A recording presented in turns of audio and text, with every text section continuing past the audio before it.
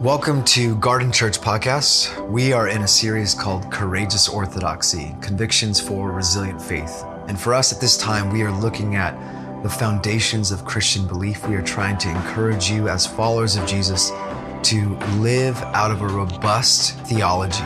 We're hoping that you would be encouraged by this and that you will ground your faith in the Word of God and you will live a vibrant life in the way of Jesus. Hope this empowers you and encourages you in your faith. Okay, grab a Bible. We're going to go to 1 Corinthians. For the sake of time, you started my clock. Wow, I said amen, and it was going. Okay. It's Palm Sunday. We've got these palm branches. You know, 2,000 years ago, Jesus came in Jerusalem on Palm Sunday, and they laid down these palm branches. And we do this as symbolic to recognize that Jesus came in Jerusalem on a donkey. But 160 BC, a guy named Judas Maccabee came in to Jerusalem after a 3-year campaign against the Syrians who occupied Israel. After that 3-year military campaign, he went into Jerusalem and he rode in on a war horse with an army and defeated the Syrians. He went straight to the temple and he cleansed the temple of the idols that were set up to other deities. And when they had that military victory, 160 BC, they raised up palm branches and they sang hymns, hoping that Judas would be the Messiah, which he wasn't. He was later killed and defeated. And in the same spirit of that, as Jesus rode in, not on a war horse, but on a donkey, a servant's animal, they sang Hosanna, Hosanna, Hosanna. And the same people that celebrated Jesus, hoping he would be the political Messiah that would defeat Rome, the same crowd chanted, crucify them, crucify him. Today we talk about the cross. We're Easter's next Sunday, and we're going to talk about a story on Good Friday that's connected to the story right before Jesus' death. But today we're talking about the theology of the cross. And there's this passage I want you to read. It's in 1 Corinthians. If you have a Bible, we're going to go to a couple of passages today. 1 Corinthians chapter 2. Let's just read this quick reflection from Paul to the church in Corinth. And it's verse 1 of chapter 2. If you don't have a Bible, you can raise your hand. We have some Bibles. We'd love to give you a Bible, or you can download a free app somewhere and, carry your Bible with your idols. And so, it's funny because it hurts. And it's true. Verse 1, it says this, we pick up, and so it was with me, brothers and sisters, when I came to you, I did not come with eloquence or human wisdom, as I proclaimed to you the testimony about God. For I resolved to know nothing while I was with you except Jesus Christ and him crucified. This passage really bugs me sometimes. Let me tell you why, okay? First of all, Paul's one of the smartest men to have ever lived in human history. Most people believe he's one of the most influential authors or persons in history. He's written this much work, a couple of letters that have been now examined for 2,000 years, and schools are built in his name, movements have been formed. He has changed culture of all of the world because of his wisdom and intellect. If you read the rest of 1 Corinthians, it's so smart, it's very intelligent. But what he says to the Corinth church, I didn't know anything but Jesus and him crucified. I didn't come with eloquence. I proclaim Christ crucified. Now, that's interesting to me. Now, the reason it's interesting is because when I was growing up, I was taught the gospel of salvation. So that idea was that Paul didn't really reflect all these other things. He was just, when someone said Christ crucified, what Paul meant was Jesus died for our sins. So I don't know, we talked about this a couple of weeks ago. We talked about the gospel of salvation, how, Jesus died so that you can go to heaven when you die. And maybe you were taught that, right? That you were taught the gospel, the good news is that you say this prayer, you believe in Jesus, and then when you die, you go to heaven after you die. And that's the gospel of salvation. That's part of the good news. And when we align the cross to the gospel of salvation, what we get is Jesus died for our sins so we can go to heaven. And I'm going to take it one step further, and this, maybe you didn't have this growing up, but I had God the Father was angry, and so he sent his son to die so he could pour out his wrath on the angry Father. And that we don't have that anger and wrath coming at us anymore. And now, I get why some people take on that theology, but it's so distorted. It's an unhelpful view of the gospel. It's not accurate.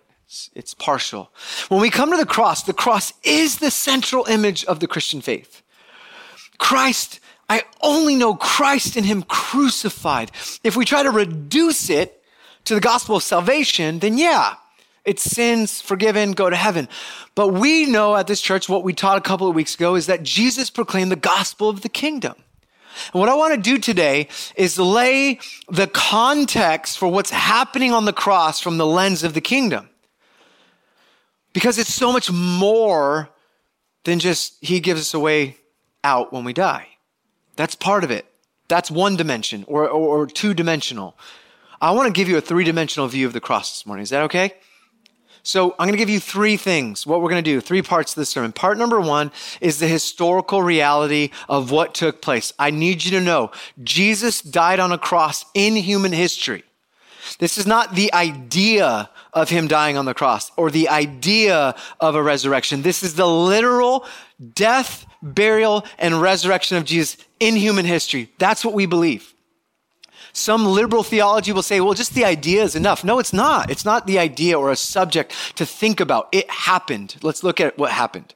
Second, I want to reflect on the theological implications of the cross.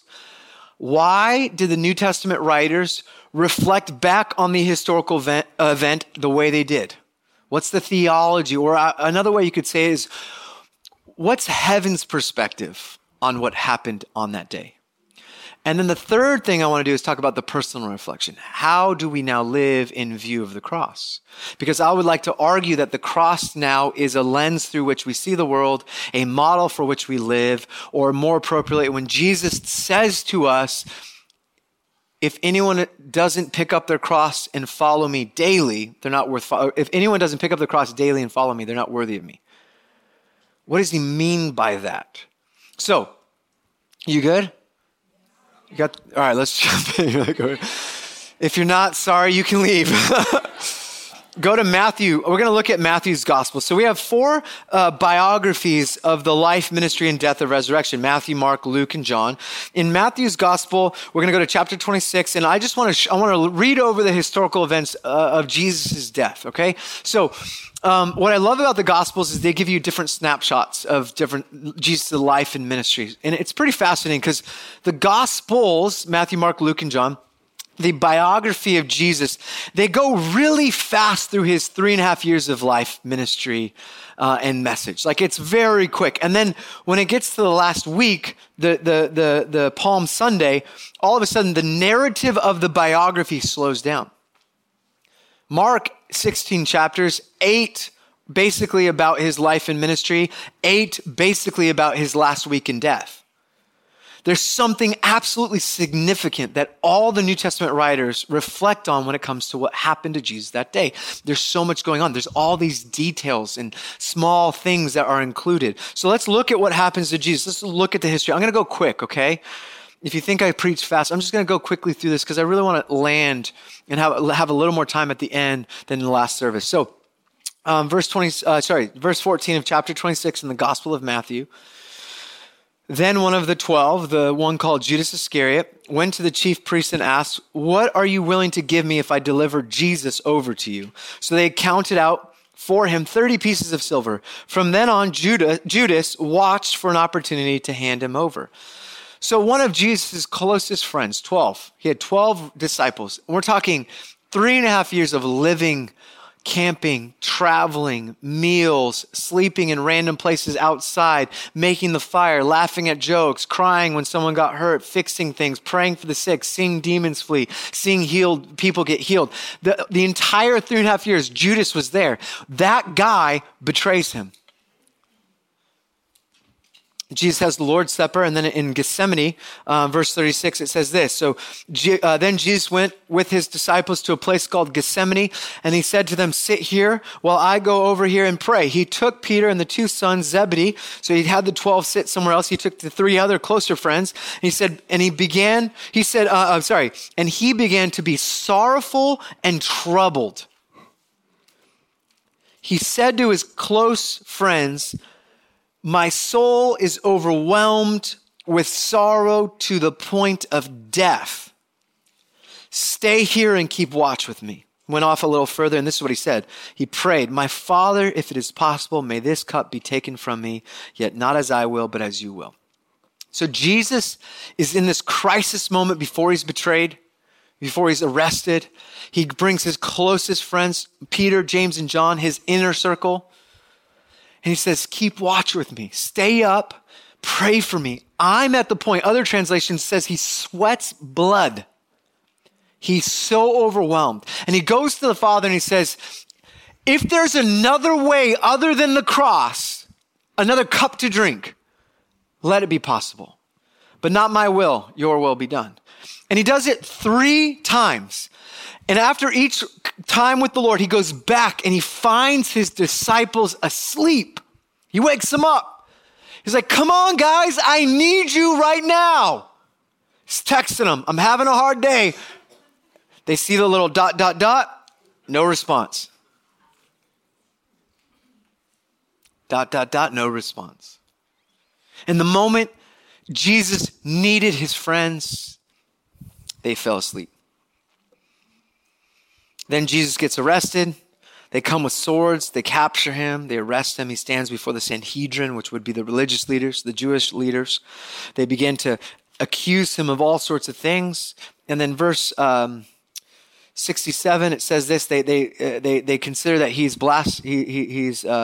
what he's done is blasphemy. And so they say, let's hand him over to Rome. He's worthy of death. Verse 67, then they spit on him. They struck him with their fists. The others slapped him and said, prophesy to us, Messiah, who hit you? And it goes on in verse 69. Now Peter was sitting in the courtyard, and a servant girl came to him and said, you were with Jesus of Galilee. He denied it. I don't know what you're talking about, he said. Then he went out to another place. Another person came to him and said, this fellow was with Jesus of Nazareth. He denied it again with an oath. I don't know the man. A little while later, someone else says, your accent gives it away. You're from Galilee.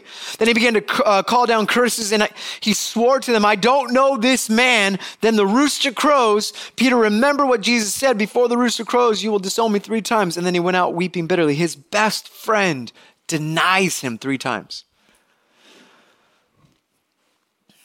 Then it goes on.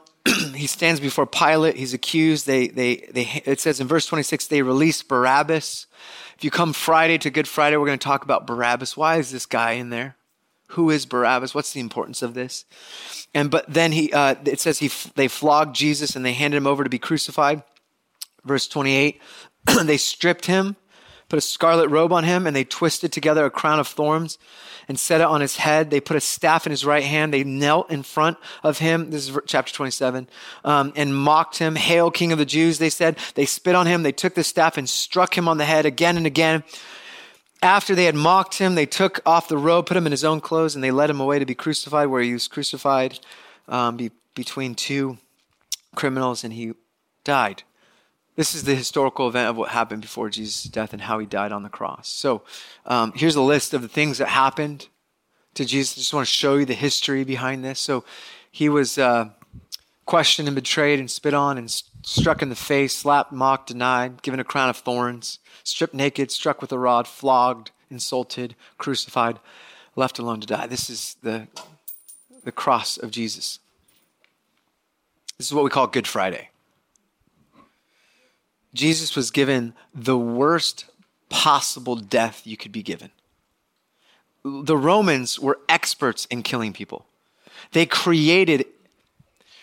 creative in their inventions on how to kill people with the most pain and keep them alive as long as possible. That's the cross. The cross, in first century context, was the ultimate symbol of humiliation and defeat. this is what rebellion looks like. When you rebel against Rome, this agonizing death is what happens to those rebels, those insurrectionists, those who are against Rome will suffer the worst possible death. The word cross in ancient times, in the first century, was an F-bomb. Like you wouldn't even say the word cross in Latin. In Greek, when it's used in a poem by Paul in Philippians chapter 2, when he talks about Christ being obedient to the point of death, even death on a cross, the word cross would have been offensive like the F-bomb dropping today on the stage in a sermon. Because it was so offensive and so rude. Now, so I want to just make sure you see. So historically, that list is what happened to Jesus. What it looks like in history is Romans 1, Jesus 0. Humiliation, loss, defeat, end of the ministry of Jesus. And I want to just show you an image before it goes up. Warning, I have a warning slide. This is a graphic image. It's from the Passion of the Christ. So if you have little ones, close their eyes. I'm just giving you that warning right now. You're going to see an image of Jesus from the Passion of the Christ. Let's put it up. I want to show you what it looked like. So this brutal death. So let's just get into our minds. This is history. This is my body broken for you. Now, everyone in this moment witness loss. This is what losing looks like. Romans win, Jesus lost. Now, historically, this is what we see. I want to just keep this up for one more moment. Make sure you have that image. This is what we're talking about. Defeat. All right, you can move it. But on the surface, you see loss, you see humiliation, you see defeat. But theologically, the New Testament writers don't talk about that in that way. They don't talk about the cross as the ultimate defeat or loss. Something else is actually going on. We need to peer from heaven's perspective, a theological perspective, to see what actually is happening. When the enemy, when Rome throws everything they have at you, the worst possible thing could come at you, and it comes at you, and you take it on, and you lose, you're defeated. But what happens when the worst comes at you, and then you win? Paul says this in Colossians chapter 2. Let's look at this theologically. Are you guys with me? Babe, can you have me my water? Thank you. Thanks. Oh, yeah, that's pretty close. Good word. Good word. Wisdom from my Colossians 2. I promise you this is going to get... You're just going to be like, okay, where are you going? Colossians 2. Let's look at the theology. Here we go. Colossians chapter 2.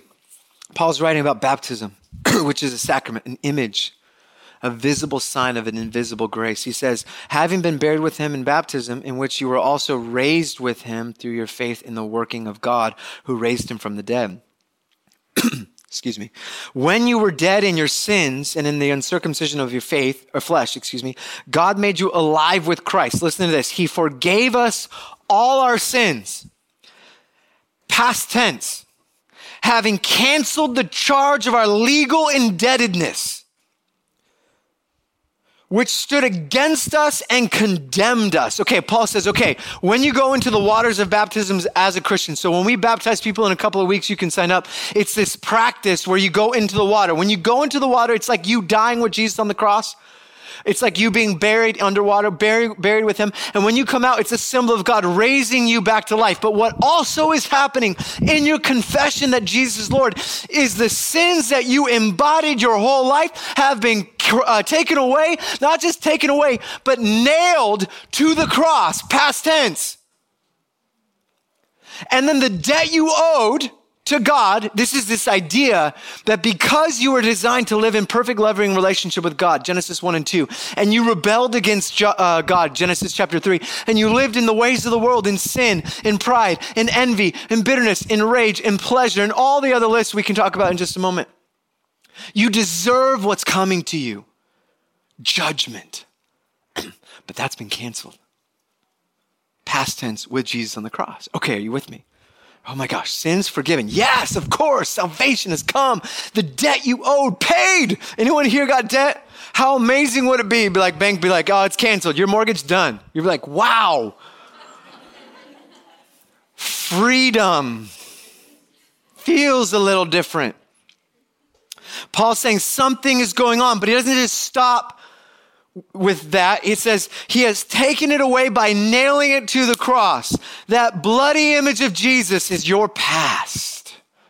Nailed, done, signed, sealed, delivered. Amen. Let's go. But then he says this. Now pay attention.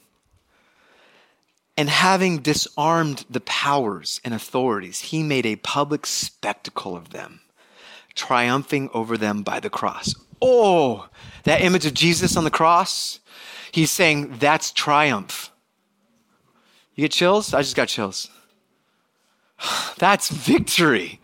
The world says loss. No. Something else is going on. Look at what N.T. Wright says. Throughout his public career, Jesus was engaged in launching his kingdom project, but it was on the cross that it came to its triumphant conclusion. Without the cross, the satanic rule remains in place. That is why the cross is, for all four gospels and for Jesus, the ultimate messianic task, the last battle. The evangelists do not suppose that the cross is defeat with the resurrection as the surprising overtime victory. Gotcha. The point of the resurrection is that it is the immediate result of the fact that the victory has already been won. Sin has been dealt with. The accuser has nothing more to say. The Creator can now launch his new creation. Kingdom has come once and for all. It's not come because they voted their right guy in the office.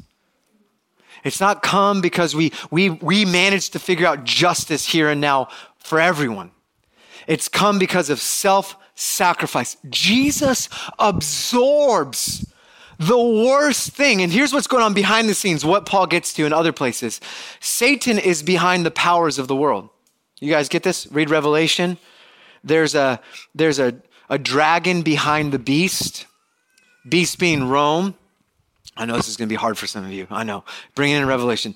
Beast being Rome, the dragon being Satan. Satan gives the power to the empire, and the empire, Roman Empire, tries to crush Jesus. The systems of the world are working against God's beautiful creation, and they throw literally the worst thing at Jesus.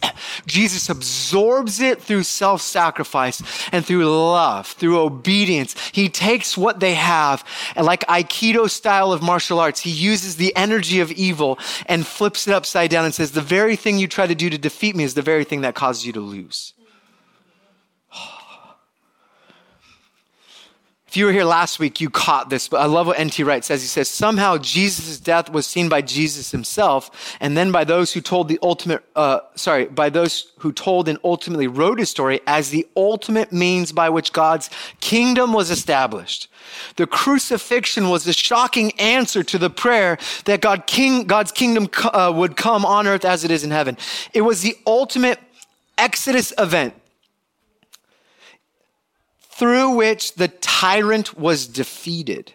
God's people were set free and given their fresh vocation, and God's presence was established in their midst in a completely new way for which the temple of God itself was just an advance pointer. N.T. Wright says this, the cross was the ultimate manifestation of God's kingdom coming, but also an Exodus event.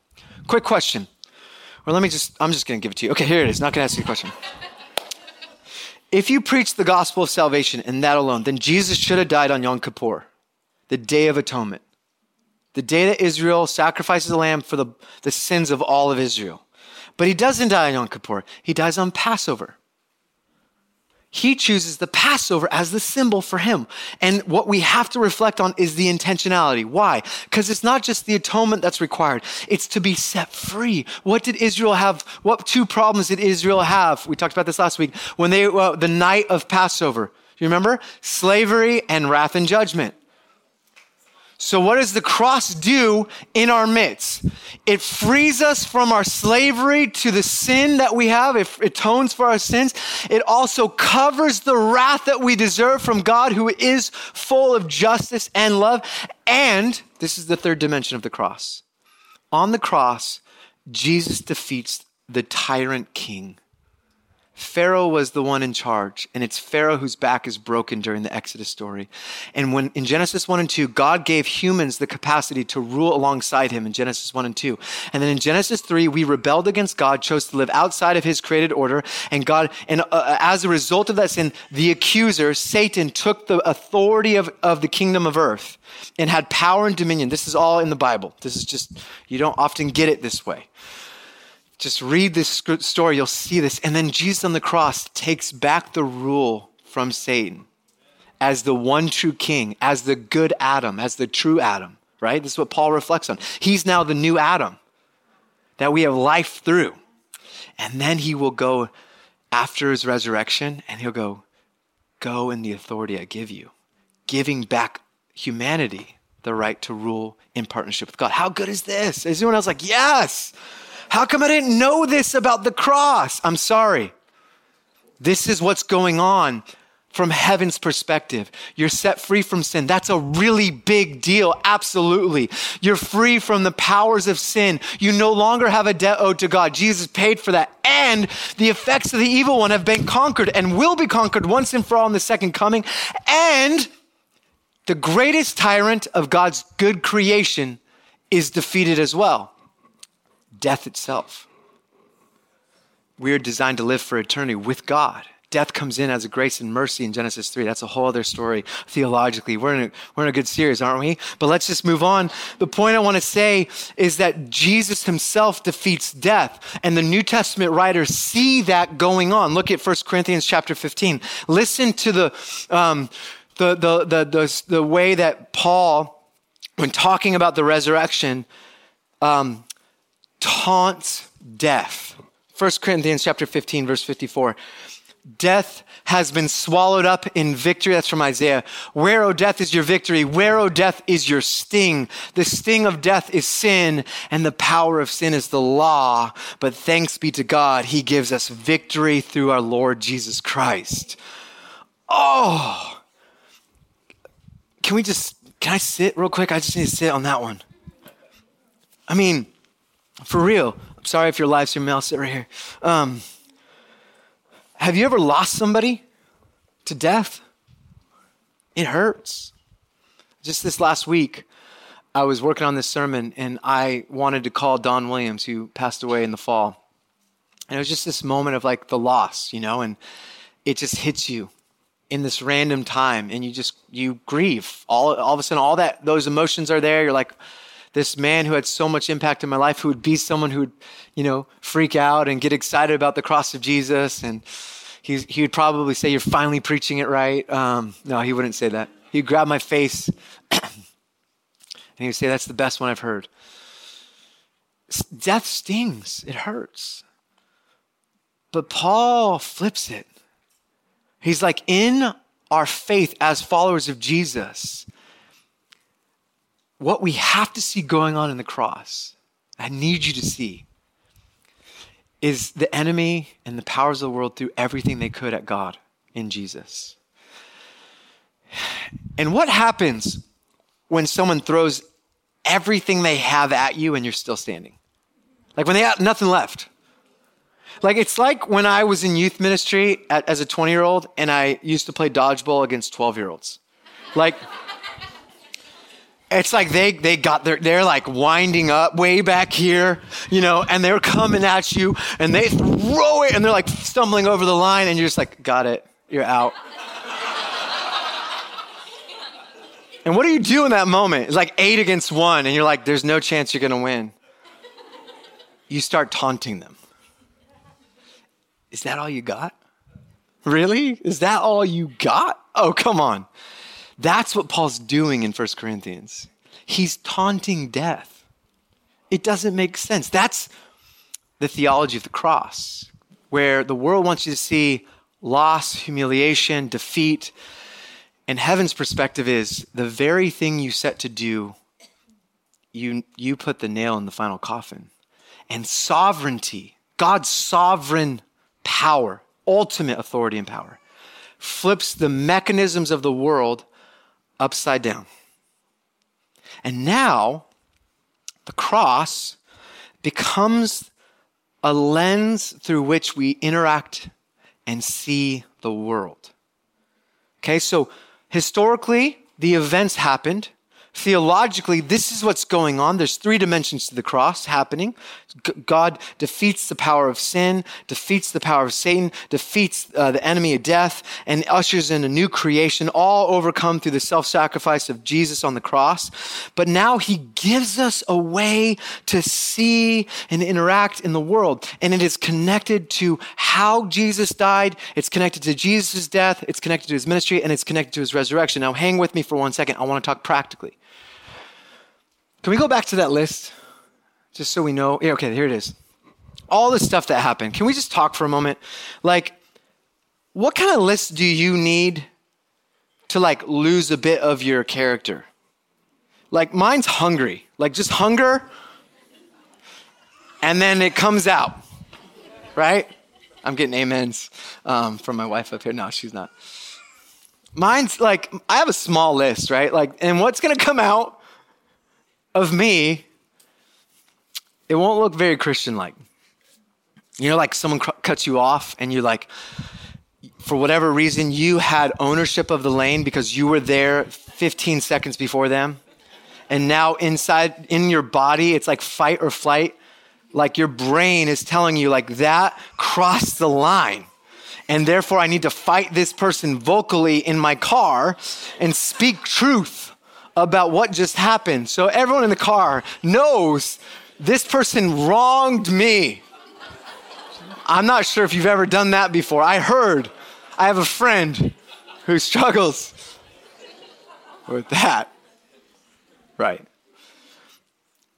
It's like your spouse says a comment, right? The way of the world, spouse says a comment, it stings a little bit. So what do you do in the way of the world? You say another comment that's a little harder, right? Just like 2 degree, like just turn up the dial a little bit more. Like she said that about this, I'm going to say this about that. And it ties in her family history. You know what I'm talking about? Like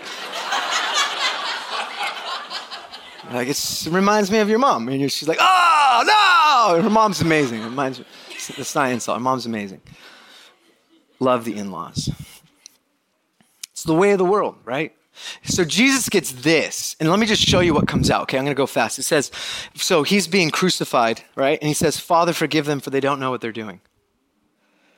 He's being crucified, and there's one criminal on one side, and he says, oh, you should get yourself down if you really are the Messiah. And the other guy says, remember me in your kingdom. And Jesus says, truly I tell you, today you will be with me in paradise. The moment Jesus is getting the worst thrown at him, and he remembers, he just oozes out. He just gets, what comes out of him is forgiveness and inclusion. But the one that gets me is this one from John 19. It's like he's on the cross. And it says in verse 25 of chapter 19, near the cross, Jesus stood with his mother and his mom's sister and a bunch of Marys. And verse 26 says, when Jesus saw his mother there and the disciple whom he loved, he saw John standing nearby. He says, woman, here is your son. And to his disciple, here is your mother. From that time on, this disciple John took her into his home, which was the custom. So when Jesus is on the cross, experiencing the worst possible things and hunger, he responds with forgiveness, inclusion, and grace. And he thinks to himself, who's going to take care of my mom? He responds in love. Why do I have to tell you this? Well, when you look at the cross, you don't see an angry father punishing his son. You see a loving God taking care of his kids. When you see Jesus on the cross, you see what God is like. Hear this, please. This is the revelation of what God is like. Gregory Boyd says, Jesus is what God looks like when there are no clouds in the way. A.M. Ramsey says, God is Christ-like and in him is no unChrist-likeness at all. I like to say God always looks like Jesus. So when you reflect on your relationship with God, the ultimate image you now have is this benevolent, loving God who, as the world gives him the worst, he simply says, forgive him. Come, you're included. Who's going to take care of mom? The cross is the greatest revelation of what the kingdom of God expanse looks like. Love, sacrifice. Another way you could say it is it's the ultimate way of interacting in the world. It's our model to live. So what do you do in this scenario with your workplace? What does it look like with Jesus on the cross? It's called the cruciform image or the cruciform theology. It's looking through the lens of the cross into the world and deciding how we will act towards one another in relationship. The cross becomes our example of how we ought to live, our model. Jesus says, whoever wants to be my disciple must deny themselves and take up their cross daily and follow me. So now, Jesus says, as we are disciples of Jesus, we have to take on the cross daily. So now it becomes a pattern for interacting with each other. It becomes the way we learn to love and build community through the cross, through what Jesus did on the cross. How are we doing? Are we okay? So yeah, now it becomes this lens through which we're going to interact and have relationships. But there's something else I feel like we need to address, and it's what hit me today. I was thinking. Do you guys know what rucking is? You guys know what a ruck? Okay. So rucking is just having a backpack full of heavy weight. So it's like this thing you can do. It's really good for you. So in this backpack, I have about 40 something pounds, like 50 pounds maybe. I won't exaggerate. Probably 47 pounds. But it's just like for health, like it's this great exercise. And if I don't have time to run long, I'll just grab this and I'll walk up the hill. And I was carrying it this morning, and I just want to show you what I saw. I'm going to give you an illustration of what I think we have to do daily. And it's heavy. It's like you try to walk for a while, it's going to hurt. It's like, you're going to feel the weight. And I was thinking about 38 years. I have a lot of baggage. And this is what I saw. I just saw like, hey, I'm only 38. Some of you are 21. You have less baggage. Some of you are 60 and you have less baggage than me. I'm a pastor, which makes me more hypocritical, unfortunately. I'm going to be judged more harshly than you. You're blessed. I'm not saying that like there's going to be a judge according to scriptures because of knowing what I know, teaching what I teach. There's a separate judgment. I don't know what it's going to be like. You'll just be like, oh, I hope it doesn't get too bad for you, D. But anyways, just thinking about like what it's like to live in the world without Jesus, but also what it's like as Christians today with a bad understanding of theology. Or maybe, so for me, I was thinking about the weight of my junk. My sin, like that I've had I've had for a long time. I've had it for a long time. It weighs me down, right? Like this stuff is like the shame I carry about my insecurity, and that manifests itself as pride. So I act prideful towards my relationships. It hinders my relationship. I'm way more functional. I have both access to my arms and all I can walk, but it's something that I wear that weighs me down as I go in life. I carry the pride, the insecurity, the fear, but I also have 38 years of other things, lots of other luggage, like lust over the years and jealousy and anger, inappropriate anger, rage. I got, just that's all last week, by the way. Just the inappropriate use of substances in my past, and how I lose my temper, and I gotta, like, when you got a lot of baggage like me, you gotta figure out how to get through places. And I was thinking about all that stuff. The unforgiveness when that one pastor takes your stuff and doesn't give you credit. And they're friends, and you hold on to it, and now it's something that really is causing you to stumble because you're not forgiving. I'm not saying you guys that's not anyone's problem here. But like, I think about this is how we live our life with all of our junk, right? And I just imagine myself being like, all right, hey, this is how we come to church. It's like, hey guys. And you're like, hey, can I sit right there? Can you guys let me in? Yeah. And this is what we do to each other. And then in our relationships to one another, it's like I'm married. This is my beautiful wife. And all of this is just going to crash on her. Right? She's saying amen in her head. Just kidding. And she's got her luggage and we're just trying to, we're like, come on, babe, give me a kiss. And we're just like, got all the. And this is what we do, right? This is it. We carry all this junk around. And it weighs us down. Look how fast I am with 47 pounds on my back. You see that? And so we come to the cross like this, right? And then we're like, oh yeah, Jesus, yeah, you take away my sins, my lust. Okay, cool. All right, see you later. And he's like, hold up, D, hold up. No, we got to talk about the way you deal with your finances and your envy and the way you're, responding to people. Okay, yeah, cool, that's good. All right, and then we're like, okay, I'll also give you that too. And then he's like, no, dude, I want all of it. And I'm like, whoa, I like this one. Right? Like this is what this keeps me at a safe distance. Like I've created this way of life that protects my heart. I've been hurt. I've been like this, Jesus, and you know what they did to me. And they weren't supposed to, but like this is good. I'm gonna run. Let's go, Jesus. I got this. Like, and he's like, no, you don't understand. Like that, like this thing right here. Like you try to play basketball with your kid. Watch the limitation of your fathering because your sin impacts your relationships. And like that thing that you're carrying, like it's not just about your son not being able to play ball with you. It's like you're going to hand him this and he's going to carry this because he watched you carry it. This is my wife and I talking this morning. He's going to walk down that altar into his new relationship with his wife, carrying the same sins that I got from my dad. I got because I didn't want to hand it over and I didn't think it was enough on the cross and I thought I had to carry this. And Jesus says, no. The cross is me saying, is that all you got? Let's go. And so And then we get those things out of our life. And then throughout the year, we're just picking them back up, right? We just pick them back up. Jesus. And he's like, nope, you got to come pick up your cross daily. In order to pick up that cross, we have to lay down some things daily. Do you know what I'm talking about? And the things that's the hardest to give up are the ones you don't watch. They're the ones that you don't feel. You feel it eventually, but it's the insecurity.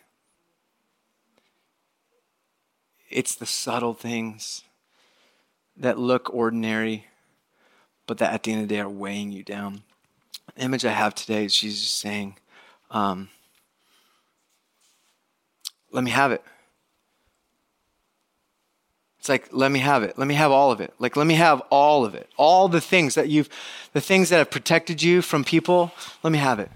The things that have weighed you down your whole life because Lord knows what happened in the beginning of your life shouldn't have happened, but now that's the very thing keeping you from freedom. Let me have it.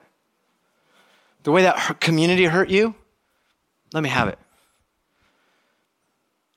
Sin, yeah, of course, let me have all that. But the effects of sin and how it prevents intimacy, friendship, relationship, humility, honesty, I want to take all of that. And so we come to Jesus this morning reflecting on the theology of the cross, the history of the cross, but the personal encounter with Jesus. He's asking you to let go of the luggage. Eventually he's going to be like, what do you have in your pockets? And you're like, oh, really? Are you going to do that too? So, church, the cross fits in the gospel of the kingdom a little differently than the gospel of salvation. Do you understand? Do you see that the worst thing that happened to Jesus was actually not defeat, but victory, through which we can now taunt death? Is that all you got? Personally, it's something that we now have to bear daily. We pick up the cross, meaning One, it's a lens through which we see the world. How does Jesus on the cross become our way of interacting in the world around us so that we may model like Jesus? And when we're shook or hungry, if that's all it takes to be shook, what comes out, what oozes out is the grace of Jesus. And lastly, for some of us, maybe this is the image where for once and for all, you recognize that Jesus dies in your place so that you don't have to carry the luggage anymore and that you can really be free from not just the sin, but from the effects of sin and the power it has over your life, over your relationships, and over your future. So every day now, would you release what you carried in? Amen? So good. Love you guys. Can we stand? We're going to worship. It's 12:40. So I'm going to pray, and all the parents are going to go get your kids. And if you want prayer, we'd love to have you come back and receive prayer. Or if you want prayer for anything, you can come forward. But let's just open up our hands. Holy Spirit, we just invite your presence right now. I pray for my brothers and sisters to be set free, to be free from the weight of the world that they've embodied, from the effects of sin.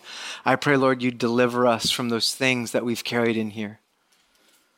The burdens, God, of life that have weighed us down. And God, I pray that we would fully surrender them to you, that we'd accept that your grace is too good to be true, and it is too good. And that you invite us as we are to bring everything at your feet. And I pray you set us free from those things. In Jesus' name, amen. Thank you for listening. We are Garden Church. To find out more about our community and to find resources to help you in your spiritual journey, visit garden.church.